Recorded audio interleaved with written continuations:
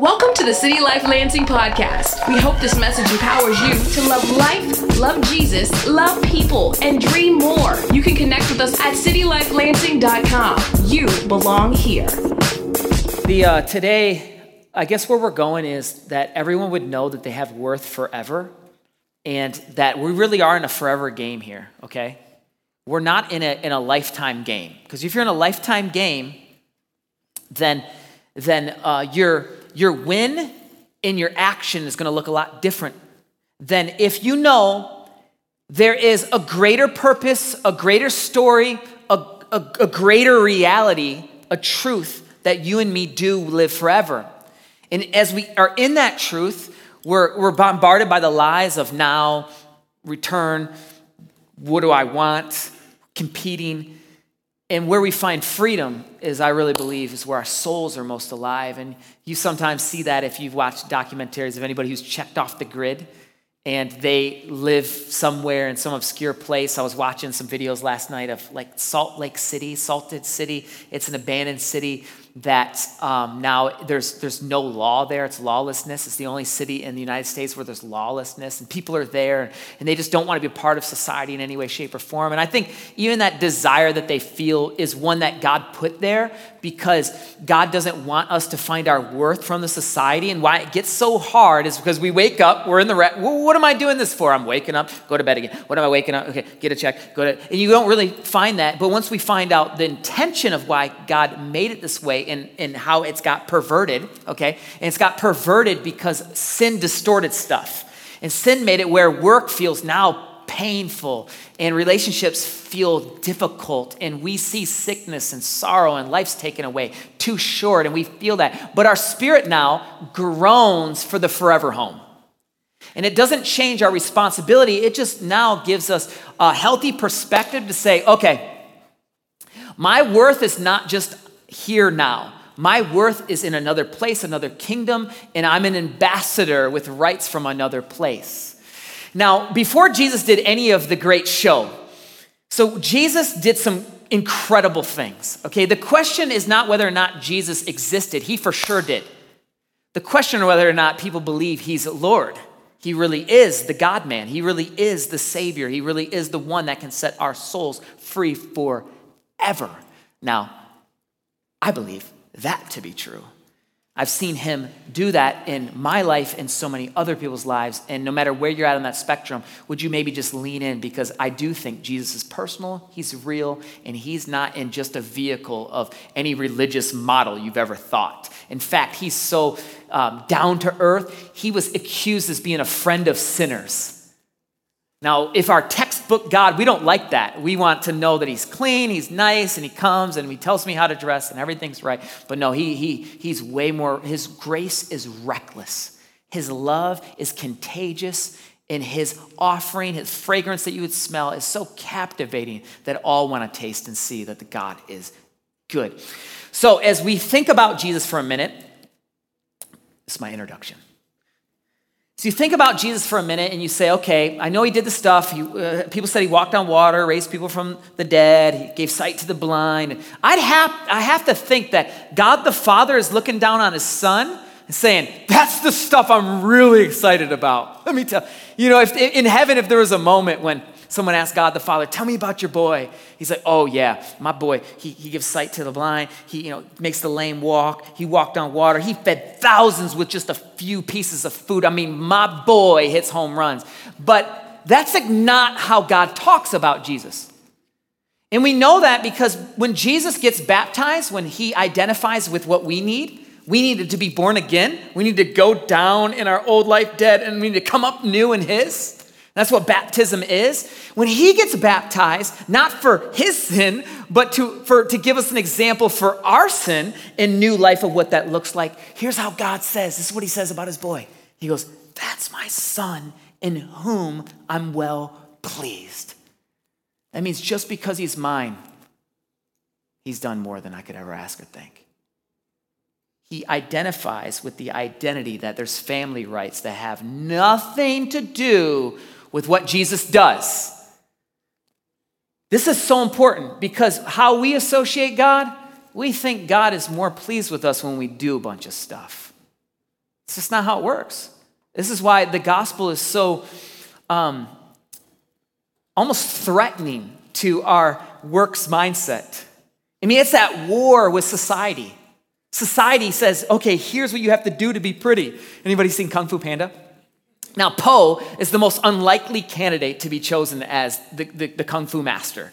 And there's this dragon scroll, right? And so that all the Kung Fu masters want to get to the point to where they can open this dragon scroll. Well, no one can, but the dragon master can open up the scroll. And Po, and there's this fight enemy, and Po finally gets the dragon scroll. And what everybody wants, this great moment, what's in the scroll? Is it some crazy combination that he can do? How he can take over? How he can rule some combo that it's going to make him so special, and all it is nothing. It's just a reflection of himself.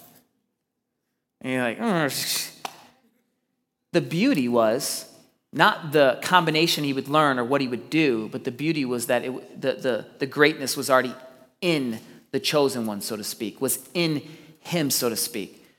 Today, will you hear this loud and clear?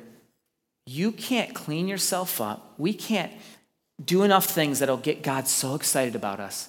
You can't impress and dress and succeed in your job that makes you more valuable, that God will talk about you better. He just talks about you great. Once you put your faith in Jesus, he says, that's my son in whom I'm well pleased. And I wonder if we looked into the mirror today, because it's difficult to look into the mirror sometimes. Because when you look into the mirror, what you find is what's really in you. We see the external of how we look, and we compare ourselves to whatever we've seen on TV. But we also see what's going on in here. You look in your soul. It's like the eye is the gateway to what's really in your heart. You can fake everyone else, but there's two people you typically can't fake, right? One, God, and two, yourself, if you're really honest. And the mirror does that. And the mirror will show us the level of confidence and the level of worth that we really believe. And too often we're discounting a cheap grace on our lives. Okay, God's kind of saved me, but he tolerates me because if the door of heaven opens, I'm going to kind of sneak through. Or, I'm in the family, but I'm kind of the stepson in the family. And it's a horrible mindset because what it does is it discounts who Jesus really is, and it discounts what he really did. He really is worth it all. He's the only one that can say you're worth something. He's the only one who says, all right, I know you wanted things. I know you wanted stuff. I know you were looking for some type of achievement and hope in this world. But let me tell you, that bucket list is so overrated because the way I talk about you, your forever worth is so underrated. Would you just see it? And it's already in you. That's who he's calling. He's not calling somebody else. He's calling you.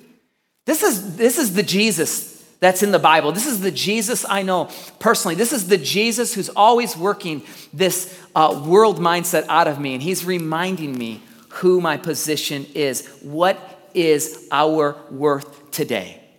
I think we don't recognize how much we're worth it. How much we're really worth it. Now, I traded baseball cards as a kid. And, there would be like folklore if someone had some serious cards. Now, if somebody's got a Jordan rookie, that person gets to walk in the room just like, they just like pull out their card, it's like only certain people can be in the room in that moment because the person that beholds a Jordan rookie card, he doesn't operate with any peasants with any type of common cards, okay? You have to have something to even get the person in the room. And this is how I met friends. People would say, well, yeah, he's got a Barkley rookie, he's got a Jordan second year, and he's got some Sanders rookie, he's got some old school, and then what it would do is it would invite two people in the room and we would trade. And as you would trade, you would negotiate. And this is back when you actually had to do research. I'm going to be that guy for a second, but you had to do research by buying magazines or looking in material like a Beckett. There was this catalog that you could find out what your card was worth. So you had to go in an index, you had to know about an appendix, and you had to know, in the glossary and table of contents, all this stuff, right? And you're going to find what is my card worth. And as you find out what your card's worth, you come to the table with trading power. And so very subtly this would happen, but when you had cards that were valuable, you started to feel a little bit more valuable. And this addiction started at 9 years old, and it led to card shows, and it led to different things. And my worth, what was just a normal, exciting thing, which was collecting baseball cards, now started to, I think, warp even my worth at a very, very young age. That somehow that would carry over into my teenage years, that if I'm doing really good in the basketball team, then I'm loved. But if I can't do that anymore, well, now I might as well just sell a lot of, illegal substances, and then that will lead to this. And then I might as well, if I'm not going to do college well, or I might as well get in this job, and wait, I want to make more money. And this kind of rat race starts to warp our worth. And when Jesus steps in, he really speaks to this, to the depth of your soul, in a way that he says the price tag is just not how I'm looking at it. In fact, we can't purchase what Jesus did. We can't ever come to the table with any type of cards that God wants to trade with. It never works. And this is so healthy. So healthy. Because we're heirs to the throne. Now, an heir is an descendant that gets property when somebody has deceased, and relationship, a will or a legal process. And in Ephesians chapter 3, verse 6, talks about this mystery. The mystery is that the Gentiles are fellow heirs, members of the same body. Now, Gentiles would be this. They're not invited to the trading experience. They don't have good cards. When you think of Gentiles, I mean, they got commons. They got the cards that are worth 0.001%. I mean, you could take a whole trailer's worth into the card trading place, and they wouldn't even give you $5 for it. I mean, the Gentiles are not thought about. And in fact, God's people, the children of Israel, they're probably got this pompous attitude over time where they think about the Gentiles like, okay, yeah, we recognize they're human beings. They get to breathe the same air, but they're for sure not coming up with us, and they're definitely not heirs. They might have the same air, but they're not heirs. And as you see, God makes this very clear. It's a mystery that he would, through this chosen people, then provide a savior for all of mankind. It's scandalous. It's beautiful that there'd be members of the same body and partakers of the promise in Christ Jesus through the gospel, the good news. Now, literally, to break down like an heir, it's someone who has been appointed to receive an inheritance. An inheritance. Anyone ever got an inheritance? Don't do a raise a hand, but an inheritance. So you're going to get a lump sum of something that you didn't deserve or be a participant in the development of getting that. Romans 4:13 says, for this promise to Abraham and his offspring that he would be heir of the world did not come through the law, but through the righteousness of faith. And I want you to kind of pique up your interest here to say, okay, you got an inheritance, okay? That means you got so much money, infinite wealth. That's the way you can probably quantify it. Think cash, think spoils of war, think kingdom, think treasure, think whatever, think you could do whatever you want. Lord of the Rings picture scene, and you're sitting on it all, and the dragon's there, and the dragon's gone. It's all yours. Think of that type of inheritance. This is how lavish this treasure is. Think of that for a minute. The riches of heaven we have, but we obtain it through faith. Through faith. It almost sounds silly. Okay, so what's the trick, preacher? By faith? Come on, man. Every other place I have to punch in, punch out. Every other thing I have to do something. How high am I? Can I play? What skin color am I? What? All this nonsense. You're telling me by faith I get the inheritance? Yeah, this is how this stuff works. Ephesians chapter 1, verse 11, in him we have obtained an inheritance, having been predestined according to the purpose of him who works all things according to the counsel of his will, so that we who first to hope in Christ might be to praise of his glory. In him you also, when you heard the word of truth, the gospel of your salvation, and believed in him, were sealed with the promised Holy Spirit, who is the guarantee of our inheritance, until we acquire possession of it, to the praise of his glory. That last sentence there, Holy Spirit's like down payment on the inheritance. Holy Spirit that's active with you all the time, whether we recognize it or not. Francis Chan has this very catchy title to his book, Forgotten God, and he talks about Holy Spirit as forgotten God. And we know about God the Father, we know about Jesus, but Holy Spirit, how does this flesh in? Holy Spirit's there all the time to remind you of Jesus, to remind you of God, to lead you. So this is a power that you have access to all the time. And when you plug in, the circuit doesn't break. It doesn't trip. It's real. It's there. It continues in verse 15. You guys still with me? Yeah. For this reason, because I heard of your faith in the Lord Jesus and your love towards all the saints. What a statement. I do not cease to give thanks to you, remembering you in my prayers, that the God of our Lord Jesus Christ, the Father of glory, may give you the spirit of wisdom and of revelation in the knowledge of him, having the eyes of your hearts enlightened, that you may know what is the hope to which he has called you, what are the riches of his glorious inheritance in the saints. Two things are taking place here. We have an inheritance in Jesus. Jesus has an inheritance in the saints. And how do you become a saint? When you have faith in Jesus. This is the coolest truth.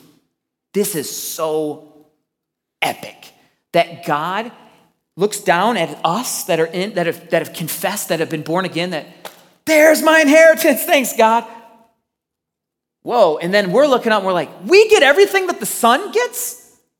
No way. We're kind of getting in, aren't we? No. We have an inheritance in Jesus, and Jesus has an inheritance in the saints. That's me. Forever me. It's the inheritance. My first job, I've talked about it a couple times, was cleaning cars at Dick Scott Motor Mall in Fowlerville, and I was just prolific slacker. And what that means is you invent ways to not really do a lot of work, but if you're going to be a prolific slacker, okay, let's quantify. You absolutely have to be good at your job when you do it. It's just when you do it. And so you clean a car, you get that done, and I'm not proud of this by any stretch of imagination, but let me just explain to give you context. And then what I would do is I'd go in the service department and then take some time with a couple conversations, maybe go get some Windex, and then find myself in the restroom for way longer than I really needed to be in there, and then take a trip to the vending machine and get Cheez-Its at a particular time during the day. And then when you need to go gas up a vehicle, you just go really, really slow, and you come back and you say, oh, the line was long, and oh, that's cool. And you just kind of, because if you set the bar really high, now you gotta like beat it, right? Okay, somebody's relating, because this for sure is somebody in the room, okay? Because you're getting paid hourly and you say things like this, they don't pay me enough to do that. It's like, I'm not the owner. You can always tell when they're the owners in the room. Always. Go out to eat, you can tell when the owner. You're going to leave early. You're like, when the restaurant's closing early, the owner's probably not there. That's the worst, coming to a restaurant late. And it's like they're getting ready to close. You're like, what? Where's the owner? I would look at my paycheck, $8 an hour, and I would think, my life's not worth this. And then if the world's starting to tell me what I am worth and they can offer me more money, now you start to want to go over here. You get it? This is why we don't want to work, because a lot of times we're like, the amount, I'm worth more. But what happens is we sell ourselves cheap. We start to discount our own life, and now we're in things that don't honor God, don't love God, and that we would rather work for free in righteousness than to be paid lavishly in a kingdom of wickedness. Period. We would never want to bow, because when we're in Jesus, we have this forever worth. When you know your worth, you have to know your worth. Look, if you don't, no one will. If you don't know your worth, no one will. No one's going to know. You walk around like you could be bought, you can be sold out, you're looking for someone's attention, affection. I was listening to a celebrity, watching his behind-the-scenes story. He made $100 million, okay? So got some bread, got some cake, okay? What that means, he had a lot of money in the bank. And as he had a lot of money in the bank, he talked about he would have these parties. And he would hang out with A-list people, and over time, his addiction got so strong, he started being with B-list people, and then he used a term I thought was interesting. He said he hung out with degenerates. And it was a fascinating perspective to think, okay, A-list, B-list, degenerates. That's how we kind of feel about life in society, isn't it? A-list, B-list, degenerates. And I think that applies to us and God. And he's like, oh, there's the A-list people. He really likes them. Maybe I'm a B-list, and I'm in the family, but I'm kind of like the degenerate one. And he talked about that he had $100 million, but he was living like a billionaire, but he was a millionaire. I thought that principle translates to me, translates to you. If If you make $30,000 a year, but you live like you make 60, well, it's the same principle. You make $60,000 a year, but you live like you make 100, it's the same principle. You make $100,000 a year, but you live like you make 250, it's the same principle. 250 to 500, 500 and so on. And then really the quality of life is just quenched away, and we think that the A-list is it, and we're experiencing that all the time. And the A-list, friends, the A-list, you know what it is? Those that put their faith in Jesus. It's finished. Come on, there's got to be something more to it. No, that's it. And once you know that, once you really know and taste that, now you're like, oh, I want to work with him. I want to know what he wants from me. I can work for $6 an hour. In fact, now I recognize I'm not working for my dad anymore at Dick Scott. I'm working enthusiastically for God. You want a boss? You want a serious boss? Work for God. Because God knows all the time. All the time. When you cut the corner, he knows it all the time. When we recognize we're A-list position in Jesus Christ, we start to, this type of passage comes alive. In Romans 8, for you did not receive the spirit of slavery to fall back into fear, but you have received the spirit of adoptions as sons, by whom we cry, Abba, Father. The Spirit himself bears witness with our spirit that we are children of God, and if children, then heirs, heirs of God and fellow heirs with Christ, provided we suffer with him in order that we may also be glorified with him. For I consider the sufferings of this present time are not worth comparing with the glory that is to be revealed to us. Forever worth. We have forever worth. And whoever told you that when you follow Jesus, you're not going to go through stuff, okay, that's a sham.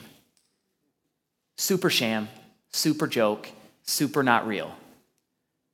In fact, as you profess faith in Jesus Christ, that's a bullseye. Satan's like, yeah, let me take him out. That's why we need people. That's why we need groups. That's why we need each other. That's why we need the word.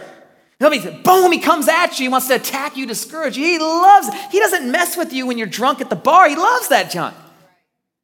That way it was easy. Why does that path? It leads to death. It's hard and difficult and narrow, but it leads to life. And when we think about how difficult it is, okay, we're going to fail every time. But when we remember and we look at Jesus and he's like, I love you. Like, you got this. And you're getting your worth from him. You're like, all right, yeah, awesome. We can do this. Oh, man. Oh. And you get back up. And it's this constant rhythm. And that's why, you know what the scripture says? It's very fascinating. Scripture says that we don't just die one time. We die daily in the gospel. What? We die daily. Every day I have to wake up and die to my flesh. Christianity is like the worst sport because I still got a jump shot. It takes me a while to get it back on. I haven't played in years. I'd have a decent jump shot. Not better than some people in this room, I get it. But I take 5 years off Christianity, I won't have a jump shot anymore. You'd probably be visiting me through, glass window. I mean, 5 years off. It's every day, y'all. It's every day. And what kind of woos us and wows us into this of wanting every day is we recognize we're heirs. Yeah, I'm a son. Whoa, I got an inheritance. I'm in this thing.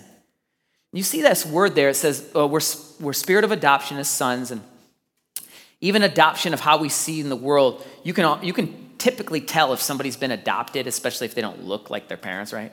And it's like, well, you don't look anything like your brothers. And they got to tell the story. It's like, I've been adopted, right? And it's uncomfortable for them, and you don't know what to say. But this mindset, when you think of being adopted into the family of God, there's no step rights. There's no hyphen dash. There's no, let me show you my papers. You're in. You're family now. You're engrafted in. You're blood of the Lamb, covered by Jesus, Jesus' own, his sheep. You're in the family. And in fact, now you can start to say this word, Abba. Abba. Abba.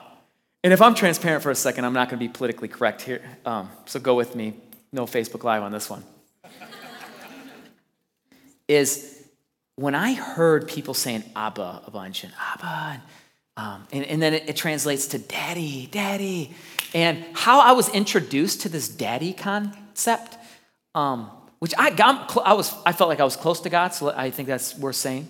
I'm really close to God, but I'm not identifying with the type of context I'm seeing daddy in. And here's what I mean. I was seeing daddy from a lot of people that were super feminine.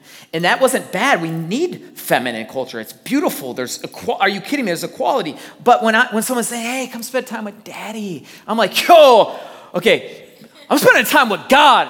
I'm spending time with my Lord. What are you talking about? I mean, I'm coming from sports. I'm coming from rap world. I'm coming from business world. I mean, come spend time with daddy. And it's because if you look at churches in America, most of them volunteer percentage is just filled with women. And it's not because women are doing the wrong thing. They're doing the right thing. The guys are doing the wrong thing. It's like, I can't go today. I got to be at home in the man cave. What in the world? We're supposed to be the ones. Men, okay, so rise up. Anyways, yeah. Anyway, So as I, over time, started to really think about it, and now having children, and when they say daddy, it's different than dad. It's different. It's different when Kingston's on my shoulders, and he feels so comfortable that he grabs my beard, and it hurts so bad, my first instinct was to punch him. And then I'm like, okay, it's like, buddy, can we not do that? He's like, what? He's laughing. He feels that close to me. Do you know the access that Jesus gave? How we can cry, Abba? You know what it means? It means that when you come in the palace and you know that you see this huge celebration, there's this kingdom, and we don't just, kind of, oh, it's great to be here. Yeah, we're uncomfortable. Jesus is like, come on. We're like, oh, yeah, I can kind of get. He's like, what are you doing? And then finally, he recognizes we're being so timid that he runs to us, and he brings us right into the court.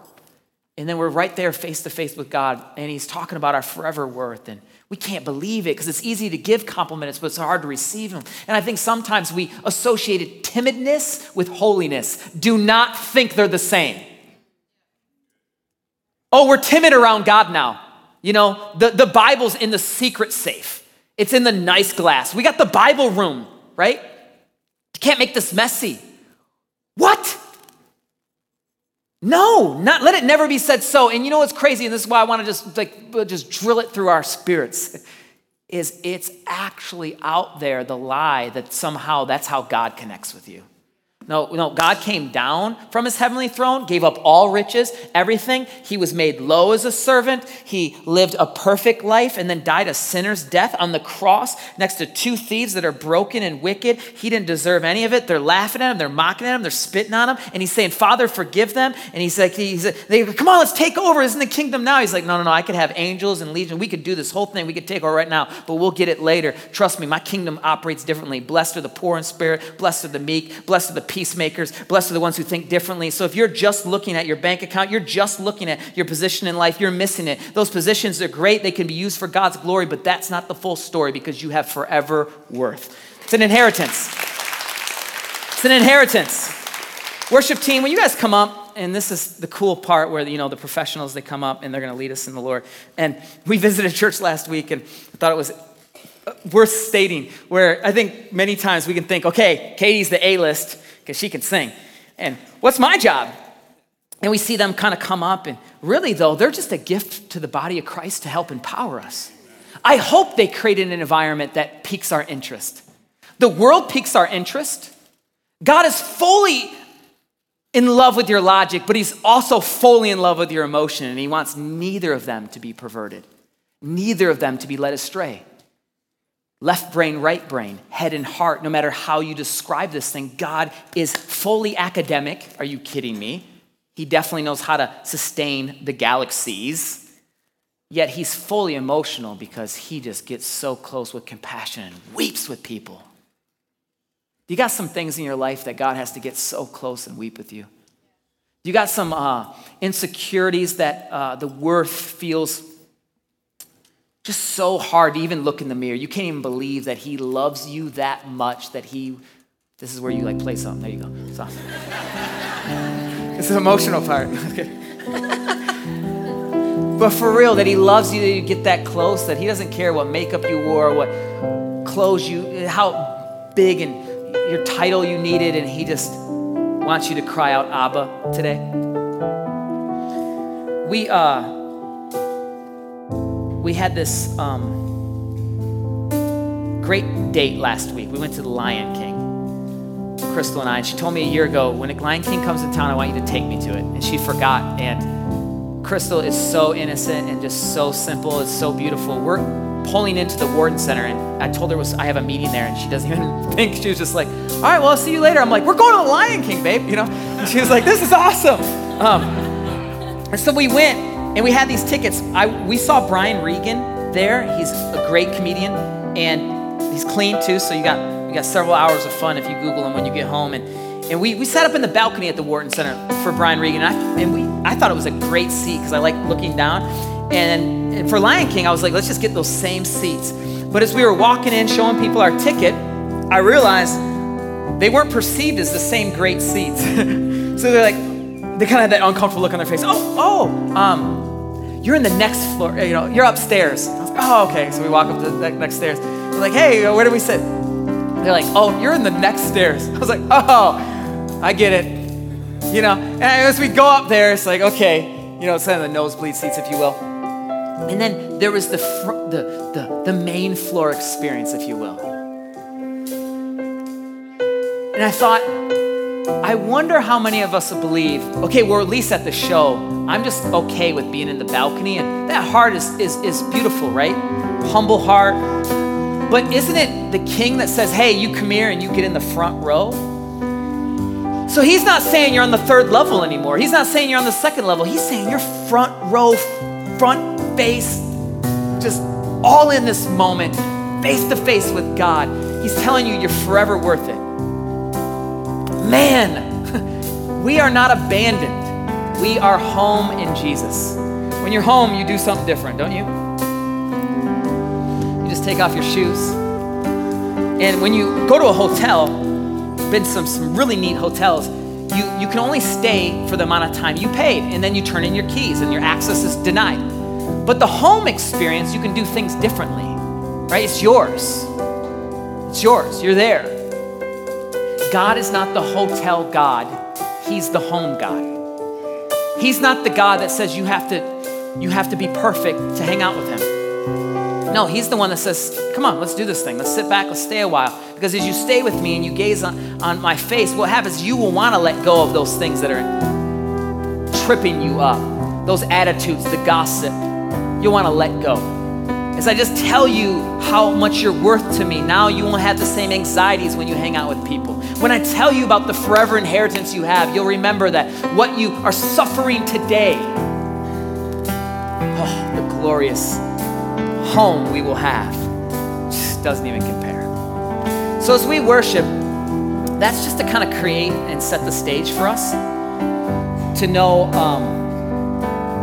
to our academic real quick, is Jesus is forever worthy. He says you're worth it. His word is forever on display, forever and ever.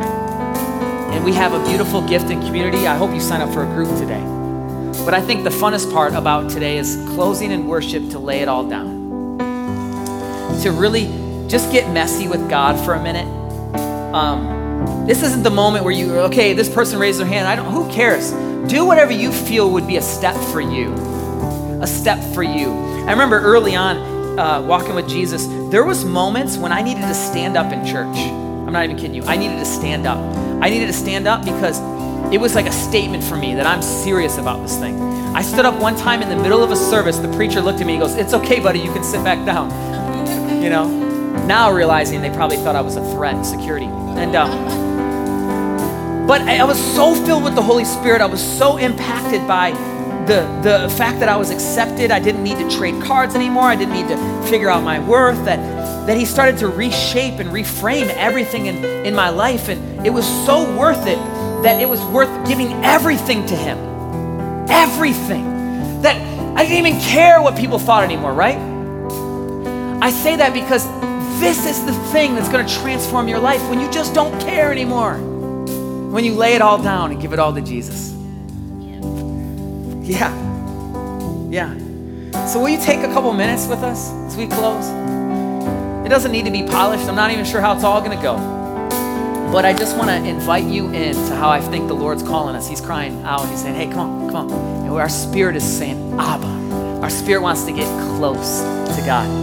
Jesus, we enter in right now. We don't dance around. We're not timid, we're bold. We're coming in, God, we're taking off our shoes. We recognize that you want an intimate, personal relationship with us, God. You want us to be forever free. You want us to be forever me. You want us to know we have forever worth. God, right now I pray that you'll shake us up, stir us up.